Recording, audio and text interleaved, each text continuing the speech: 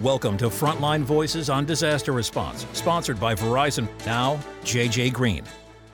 Hurricane Ida was something else, and you guys are still battling that right now. I'm just wondering if you would tell us just how it was when the hurricane hit and how bad it was, and just give us a sense of what it took to get through it. So it's ironic. I spoke at length with Ken Graham yesterday from the National Hurricane Center, and we were speaking about several aspects of Hurricane Ida, and that it was a little bit unusual in that it formed very late, and then it was extremely erratic in its path. It was jogging 30 to 60 miles east and west the entire time. It was following the basic track that they had predicted. So for us, we kept hoping that it was, when it made landfall, it was going to be making that 60-mile jog to the west.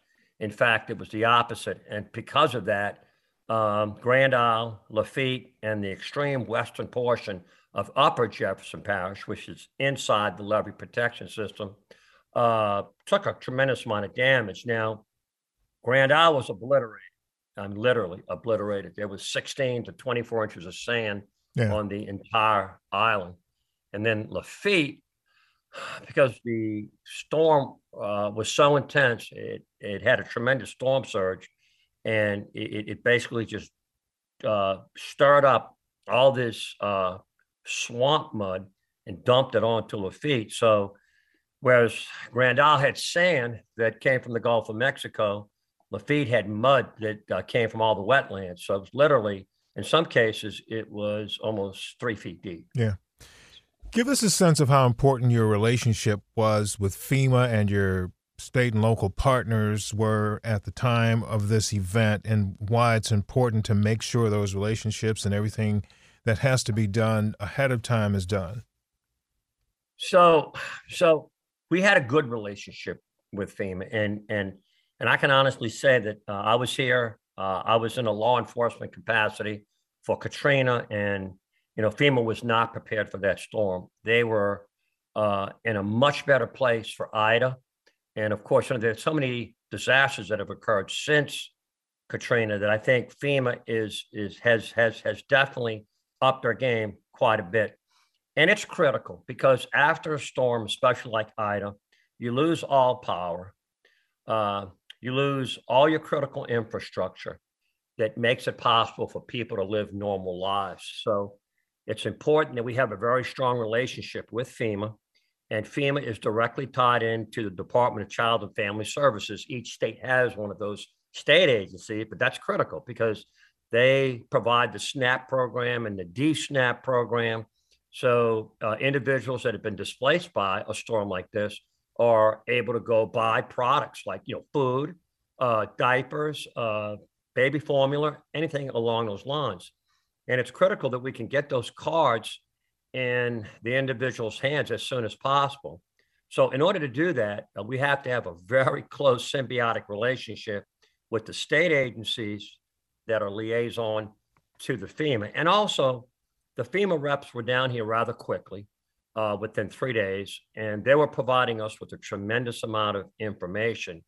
And in the case of Jefferson Parish, we have what we call the Jefferson Parish Leadership Call, which we do typically one time a day, but in some cases two. And we have over 125 agency partners on that call. So we always give them the most up-to-date information so that we ensure that they have situational awareness. And we were able to use those FEMA reps to tell all those various agencies exactly what programs were spooling up, what were the links to get to those programs, and if they had any issues, who to call. So that was critical. That was a critical message that we were able to get out to the displaced population, I would say within 5 days. Mm-hmm. How would you assess your ability to communicate during the storm? How did your systems handle it?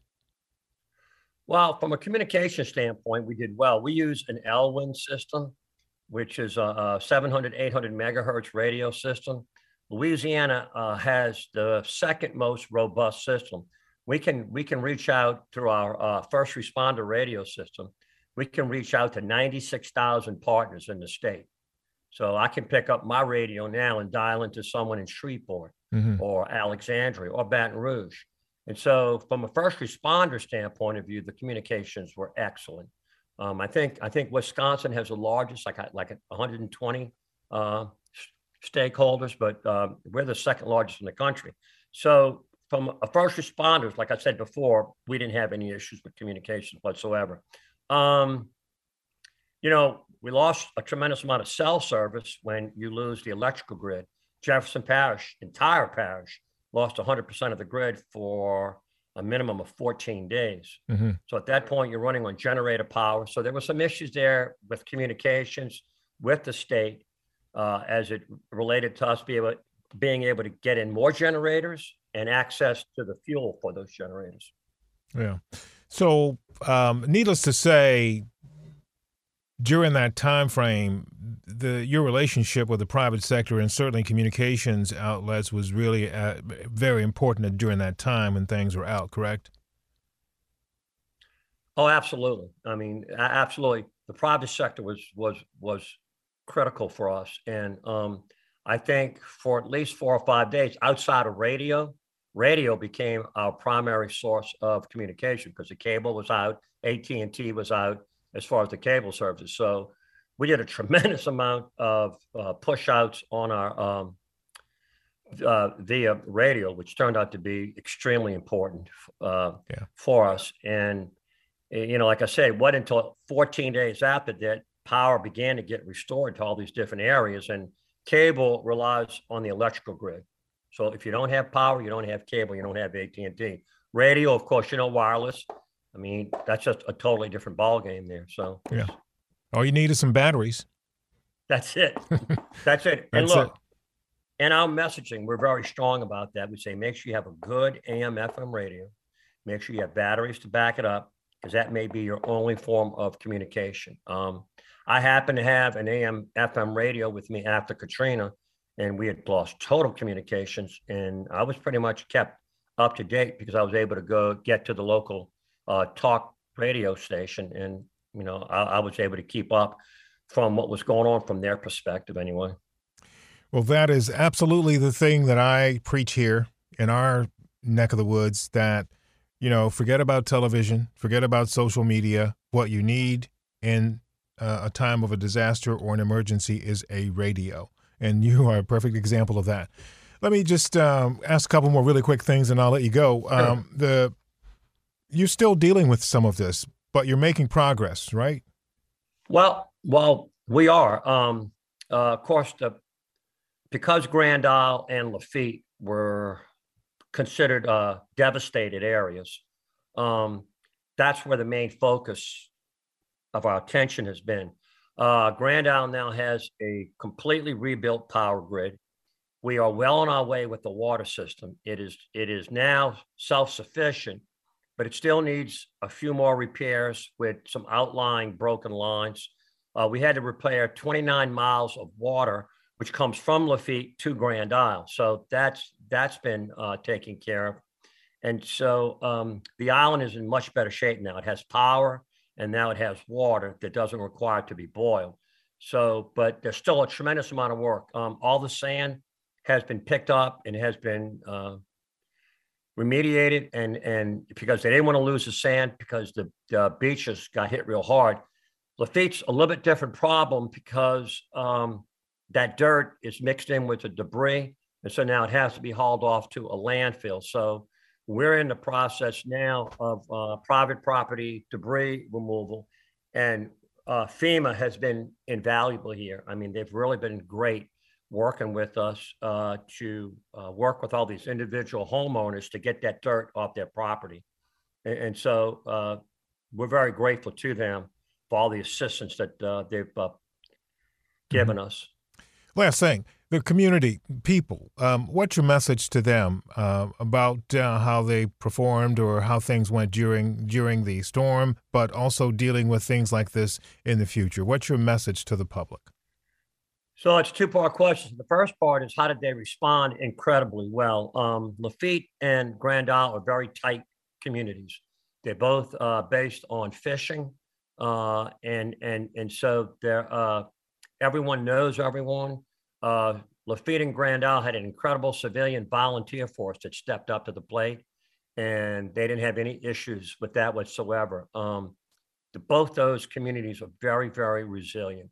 Going forward, though, messaging is important. I want to bring up that 40% of the structures on Lafitte were not damaged as a result of Ida. Those were built after Katrina with the new hurricane codes.